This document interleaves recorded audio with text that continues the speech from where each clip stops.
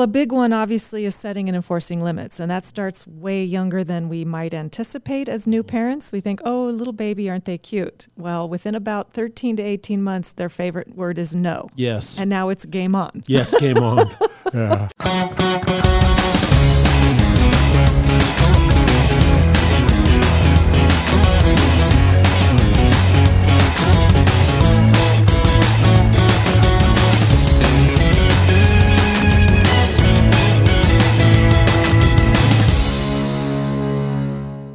Welcome to the Lost Art of Parenting podcast with myself, Dr. Douglas Peak, and the Honorable Kim Cross, parenting expert. Hey, it's great to be here. And we are here for a couple of purposes, right, Doug? Yes, we are. We are here to educate, to encourage, and entertain. So we have lots of information to share with folks out there about parenting. Yes, and this is just kind of the first few podcasts in this specific area. And what we're trying to do right now is get off to a good start, lay a really good foundation. On podcast number 1, we introduced ourselves. And today we want to help you, the parent, discover what your job is. You have a little job description, and we would like to kind of go over that. We introduced it last podcast. We did. And so what are some of the things, Kim, that you believe are in the parent job description? Well, first of all, I want to start with most parents haven't thought about that job description. That is correct. Right? So we have a baby and we say, now what? And we just kind of take it day by day. But there is a definite job description so that as you navigate your job as a parent, you are heading towards specific goals and you know what is your job and what isn't your job. Oh, and we talked a little bit about it. Is you have to know what your goal is. Absolutely. What is a parental goal? I mean, what should a parent think about if they really want to be inspired to be a good parent? What should their goal be?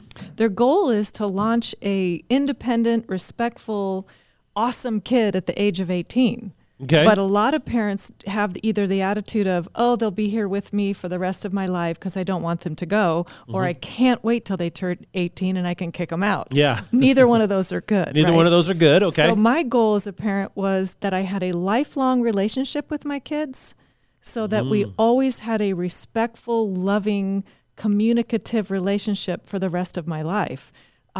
And that I was launching a good person into the world. So I like to start with the first thing that a parent needs to think about is it's their job to teach and show love. That's where kids first understand what love is. Okay. Starting very young, actually, in the first year of life. Secondly, it's to keep our kids safe. Keep our kids safe. Which is a legal and moral obligation. Yes. Yeah, it is an obligation, and you should take it as a parent. Number 3 is to provide for their needs. Yes. So obvious, food, shelter, clothing, things like that. But we're going to get into a lot more needs today. Mm-hmm. And then make sure they get an education. Yeah, Okay. We need to educate our children. That is correct. Yep. And morals, values, and perseverance. Yes. Parents are the moral code for kids, or they get it someplace else. And I'm telling you, Doug, you know this. If you go to the culture for morality and values, Oh, that's a lose-lose. not good. Yeah, and you know what else is interesting about that is I believe that morals and values are caught more than taught. Absolutely. You're exemplifying them as a parent. Yep, you're their role model. Yes. Yep. And talk about them. Don't just assume they get it. Correct. Give your opinion on things. That's not Yes. being judgmental. That's teaching morality and right from wrong and your values. Yes, So and you should pass do that them as a on. parent. And think about these things as you start to think about, wow, what's my goal for my kids as a parent now? Think about, wow, this is some of the things that should be in my goal statement, my goal values of what I'm trying to achieve. Exactly. So what else is there besides morals, values, and perseverance? Well, a big one obviously is setting and enforcing limits, and that starts way younger than we might anticipate as new parents. We think, oh, little baby, aren't they cute? Well, within about 13 to 18 months, their favorite word is no. Yes. And now it's game on. Yes, game on. Yeah. And then the last one I put is prepare your kids for independent life. Mm. We have way too many kids that get out into the real world, they're not prepared, and they rebound back. And now we've got all kinds of issues that we'll talk again more about later today. Yeah, and so these are the basic things to kind of consider as you are developing your goal as a parent. If you want to launch healthy, respectful kids. Last week in the first podcast, we talked about how if you just try to be your kid's friend or you try to live vicariously through them, it messes everything up. And it creates a lot of suffering and pain in your own life. It creates a lot of suffering, pain in their lives. Absolutely. But if you write a really good goal, it doesn't have to be long. It doesn't have to be laborious, but just a simple statement of, hey, I want to launch some really great adults into the world. And you think about these types of things. So let's say you set a goal and you kind of adopted this. How do you get started? What are some of the basic things? I mean, you always talk about like 4 critical things every parent should kind of think about as they start to put their parenting strategy together. Yes. So what I call the 4 critical needs of kids, I liken to the fact that we all need air to breathe. Yes. So if you cut off somebody's air, yes, they're going to fight you tooth and nail to get that need met, right? Well, kids will do the same thing. They will actually put you and or themselves in harm's way to get those critical needs met. So those 4 critical needs are a sense of security. Security. Okay. Second is unconditional love and affection. Okay. Third is a sense of belonging. And fourth is a healthy amount of control. Not too much control. That's right. and we've all seen how that works. Yeah, that doesn't work really well. Well, let's kind of go through these one at a time so that you as parents can really get a feel for what these critical needs are like and how you as a parent can fulfill them. So the first one is security. Let's talk a little bit about that. Okay, so we're going to unpack the definition first, and then I'll give some kind of concrete tips of what that looks like and how to do that in your home for your kids. So number one, the definition of security obviously is feeling safe, right? Yes. But it's also having one's basic needs met and having predictable routines and schedules, something that you can anticipate and count on. Yeah. So predictable routines and schedules are great, but what people don't realize is part of that security is predictable responses from parents. So if you say yes to something on a Monday and they ask you the same question on Friday and you bark at them, that's unpredictable. If you change the rules and boundaries and expectations that you have, that's a big feeling of insecurity. And then the other one is clear, consistent rules and expectations. You can't be inconsistent. Can't be inconsistent. It causes chaos, confusion, and insecurity. Yeah. Don't over-promise and under-deliver as a parent. Never ends well. Yeah. I mean, I remember the story of a guy who was working with his son who was like 11 years old, and his son was just driving him nuts in the garage. And he says, "Son, if you don't knock that off, I'm going to throw you through that window." And so he didn't knock it off. And then he realized, oh my goodness, I got to follow through on what I say. And the son didn't knock it off. So he goes over there and he picks his son up, it's like, well, I got to throw him. And then right then mom, thank goodness, walks out and goes, "What are you doing?" He goes, "I'm going to throw him through the window." He goes, "No, you're not."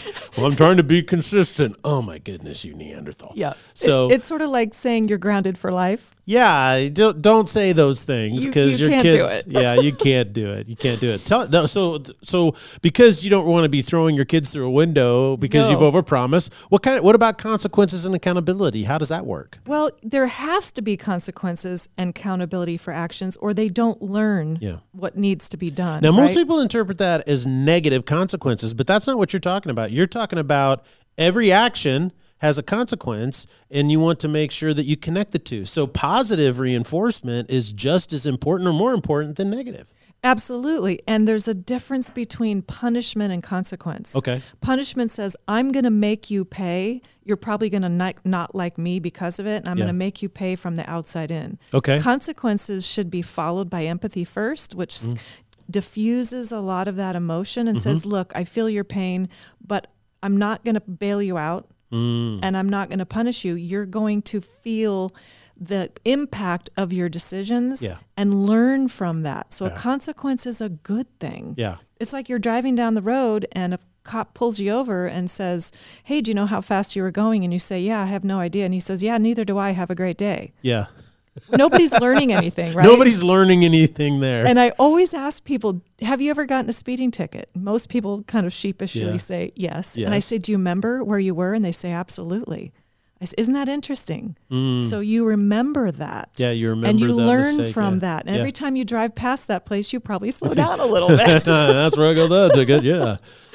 Well, that's good. So consequences in what most people don't realize from a metaphysical standpoint is a parent-child relationship is that consequences are critical to moral and character development within human beings. Absolutely. And I always say if parenting or if life is learning, parenting is teaching. Yeah. So let the consequences do the teaching. Let the consequences, yeah. Right? And allow them to understand cause and effect between their decisions and the outcome. Yeah. That's a good thing for kids. It could save their life someday. Yeah. Right? Well, my son, one of the funny stories that we like to entertain a little bit that I tell oftentimes is my wife likes candles, scented candles. And my son, I think, was like 4 or 5 years old, and he'd learned how to climb. And he actually climbed up on the stools onto the island in the kitchen where the candle was burning, and so I had come around the corner and he was, mesmerized by this flame, and he had his finger kind of going towards it, and I'm just sitting there going, well, I'm going to just go for it. I'm watching it. I'm right here. Yeah. He's not going to have an accident, but he's got to learn, fire's hot. Yep. You got to learn that. And if you don't learn that, then you're going to have problems. Because you can tell him all day long. I can tell him all day long, don't play with it, don't do it. But he was at that age, I don't know, 4 years old, I suppose. And so, but what was so funny about it is from the other side, you could enter into the kitchen from 2 different parts of the house, is my wife walks in at the same time when I think his finger was touching the flame, and she screamed and he screamed and I laughed. Probably made a bigger impact that way. I know. And I don't think he ever played with fire ever again.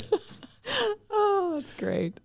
So what's some of the last thing about security that's really important for kids to have? Relationship. Okay. We have to have healthy relationships, quality time together, and that you become what I call irresistible. There's a strong bond there. Yeah. Because without relationship, the rest of what I have to share in this entire series podcast probably won't stick very well. Right. So relationship is key. That's the foundation. Yeah. And, in the Bible, Jesus is quoted as saying, honor your mother and father. And then Paul picks up on this in the book of Ephesians, says, honor your mother and father. It's one of the 10 commandments in the Old Testament, honor your mother and father. And I think one of the most important things that we can do as human beings is make it possible and easier for our children to honor us as parents. That's very important, because if a child doesn't have the capacity to honor and respect, then they don't feel secure in the world. That's right. And if all you're doing is commanding, and demanding all the time, and do this and don't do that, and it's very authoritative, there's really no relationship. Yeah. Right? Yeah. But if you're just having fun, you're not teaching, and there is no honor or respect. Right. So it's a balance between the two. So have quality time together, but also expect consistency in your rules and the adherence to those. And consequences are part of that. So this basic need is security. And so what do kids do when they feel insecure? Oh my goodness. When kids are insecure, it makes them full of anxiety. They are fearful. Mm-hmm. They will not take healthy risks.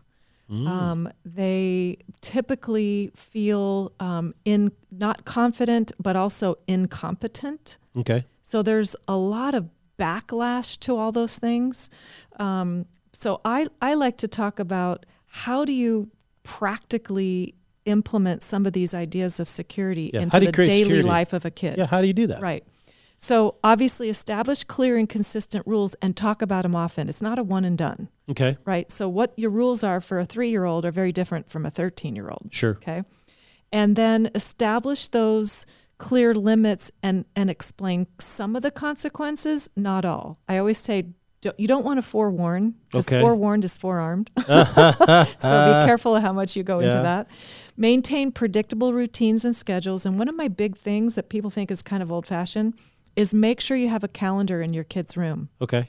because it shows them like a month at a glance, and they can be writing down dentist appointments. Maybe they're bouncing between two houses, when they're with mom, when they're with dad, when their soccer game is, when their homework's due, when the last day of vacation, whatever it is. Yeah. We as adults look at calendars all day long. Kids don't really do that as much as we do. They're kind of along for the ride, and this gives them a sense of some control and predictability in their life, so they can anticipate. They can anticipate that. Yeah, you know, the other thing I'm a big advocate is that you eat dinner together at the same time every day. Absolutely. Absolutely. And as often as possible. It should be at least 4 to 5 times a week. Yeah. Absolutely. That's one of the biggest things that kids will remember as bonding time with the family. Yes. And it should be relaxed and fun and no a lot phones. of no phones, no TVs. Oh, Sit around the thing called a table. We can define that later, yes, if you've forgotten. Have dinner together. Yes, and enjoy each other. Enjoy each other, yeah. What's going on? How's it going? Exactly. Blah, blah, blah. Yeah, sure. What else can the parents do to have really good security in their kids? Predictable responses from parents is key. So what I call is approachability. Okay. So they're willing to approach you, whether it's some minor little scratch on their finger or something really big that's happening in their life or at school. So if they can approach you with anything, they have the sense of security that you're not going to be ripping their head off for something, yelling and screaming, blowing it off, ignoring it, overreacting. Yeah. It's oh wow, we've got an issue here. Let's talk about it. That's very, very intriguing to a kid that says, wow, I can trust them with anything and they can handle anything. The little things don't throw them into a tailspin. So the big ones probably won't either. Yeah. That's a huge rock of Gibraltar for that child to sit on. Yes. That's a big deal. Yes. The other one is give positive feedback and encouragement and schedule one-on-one time together. Our world is very critical. Peers can be critical. Parents can be critical. And I think we've raised the bar for some kids for grades and achievement and looks and everything else to the point where it's almost unachievable. Yeah. And we forget that they need a lot of positive encouragement, especially in today's world. Yeah. And that one-on-one time with a parent is paramount. In my opinion, I think kids are spending too much time with peers.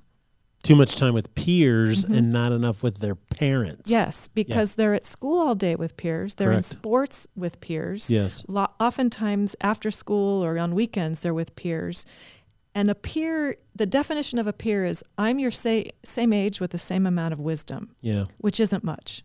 Which is not a whole lot. So if I'm a boy learning to become a man, I need to spend time with men. Yes. And same with girls and women. Yeah. So parents have a lot of wisdom. I think we underestimate the power we have. Yes. And so let your kids have time with peers. I get it.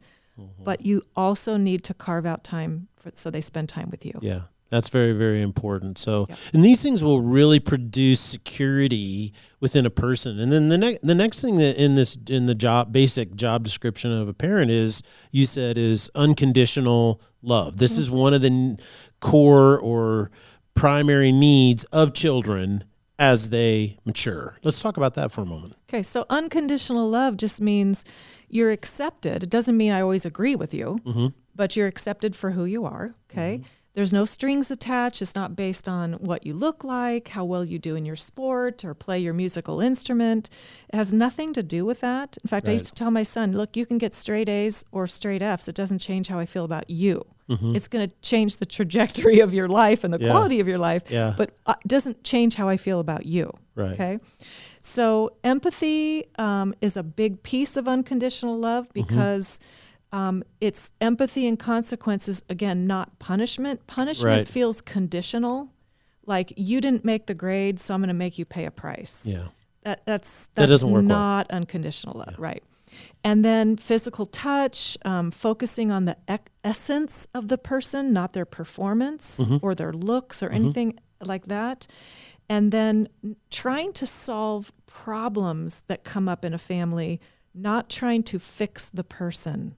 That's a big difference between conditional and unconditional love. Yeah, fix the problem or work on the problem, but I'm not here to fix you. Correct. Correct. And actually, when parents respond differently, kids change. Yeah. Instead of focusing on the kid. Yeah. Right. And the other one that you've talked about in the past is healthy touch. Healthy touch. Healthy touch and affection. And this is something that I'd like to speak to our audience about is if you're a man and you're listening to this, and that is that due to how everything is just so weird in our society today, the most important thing that you can do with your kids is to hold them, to wrestle with them on the floor. If they're boys, if they're girls, you wrestle a little bit differently, in the sense that you can't, power drive them or anything like that. Boys, they love that stuff, but girls are like, don't hurt me. But even as your boys get older, you should stand and one of the things that I did a lot of times as my sons were growing is they would stand in front of me, and I'd always put my hands on their shoulders in front of me. I did the same thing. Yeah. Mine had to sit, though. Yeah, you're a little taller. Yeah, your son's pretty tall. And my daughter, I'd always put my arm around her, or I would hold her hand. And and it's very important because, men are being isolated, they're being marginalized, and you're like, okay, what do I do? Is this going to be weird? Throw all that stuff out the window and just say, hey, God, use me to really bless my daughter and my son. And affection from a man is very, very important. It make sure it's appropriate. Right. Nothing inappropriate, but just, put your hand on their head, put your hand on their shoulder. You got to teach your daughter how a guy should touch her or not, what's respectful and what's not. She's not going to learn that anywhere except for her dad. That's right. And physical touch is a critical need of all people. We know that from infants being left alone, they don't thrive. They do not thrive. And that doesn't go away. So people say, oh, well, they're teenagers. It doesn't matter. There should be some form of touch coming and going to school. I always hugged my kid on the way out, and I gave them a big hug on the way in, whether they liked it or not. And if they're sitting, eating a snack, I did the same thing you did. I kind of sneak up behind them, right? Or just a touch on the shoulder. Isn't it powerful how it lingers for a while? Yeah, absolutely. So that's unconditional love is so critical. And so there's a couple more, and before we run out of time, I'd like us to be able to talk about them. Let's talk about belonging. Why is belonging a critical need in the life of a child, and how can a parent facilitate that? It's huge in today's culture. I think that's one of the biggest things we're missing, despite the social media quote unquote connection out there. Yeah, it doesn't exist. It's a fraud. It is a fraud. So belonging, how does that work for a child? Well, it means I am valued and needed, and I'm a part of this family. Okay, so they depend on me to some degree. I'm important. I'm accepted. We have some common things in common and some common traits and values, but I'm connected to the group. And believe it or not, this is done through chores. Because it gives the child a sense of purpose, and sense of belonging is, wow, they really depend on me, they need me, and I feel good about what I'm contributing to the benefit of the family. Yeah. And a lot of kids don't have chores anymore. They lack that sense of belonging. And that's why your family sometimes feels emotionally disconnected. Correct. They're not partnering and making anything happen. They're not working toward a common goal that benefits the group. Absolutely. And interestingly enough, people who have the greatest sense of belonging typically grew up on a farm. So people really, truly depended on, did you gather the eggs? Did you milk the cows? Did you, whatever. And the other part that may be a surprise to people is that a sense of belonging is connected to academic achievement. Yeah, absolutely. And I will talk about it another time, but I like to joke that chores are yucky, repetitive, difficult, boring, and I don't want to do it. What's homework? Yeah, yucky, repetitive, difficult, boring, and I don't want to do it. Okay, what can your job be? Never. It's always that way. So that's a huge piece of the puzzle. Well, and one of the things I think that's so important about that as well is belonging has a lot to do with security, right? And it's connected to unconditional love. And so what's fascinating about belonging is that it teaches us our emotional EQ goes up. Yes, and we feel valued. I mean, you can be part of a school, a family, a sports team, a music band, marching band. That's great, but it doesn't just mean show up, wear the uniform or wear the hat and say, yeah, I'm a part of the group. Unless you're participating, you're depended on, you're needed, you're valued, and you have those common goals in place, that's not belonging. Yeah, and I think another way to instill belonging within your kids is not just through chores, but one of the things you said earlier is that it's important to have some rules or expectations and talk about them often.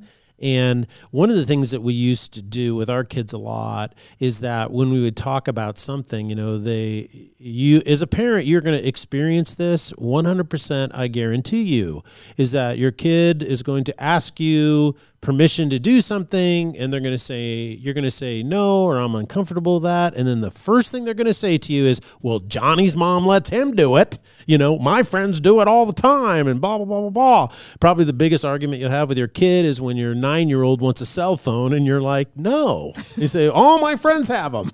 Well, I think the thing is that we use this not as instead of being defensive, what we would say, our last name is Peak, and we'd say, well, that's true, but you're a peak. That's right. It doesn't fit our value system. That's right. You're a peak, and that's not what peaks do. Which sets you apart. It makes you belong, and it makes you feel special. That's right. I'm on Team Peak. That's right. That's my fan. And, like sometimes we would do things, or we would deviate, like we'd be somewhere like one time I think we were at the fair, and have you ever been at the fair? There's trash everywhere, right? Oh yeah. And so one of our kids drops trash, and so we go, okay, we're gonna go pick that up, and we're gonna go pick up some more. My wife was really good at seeing that stuff.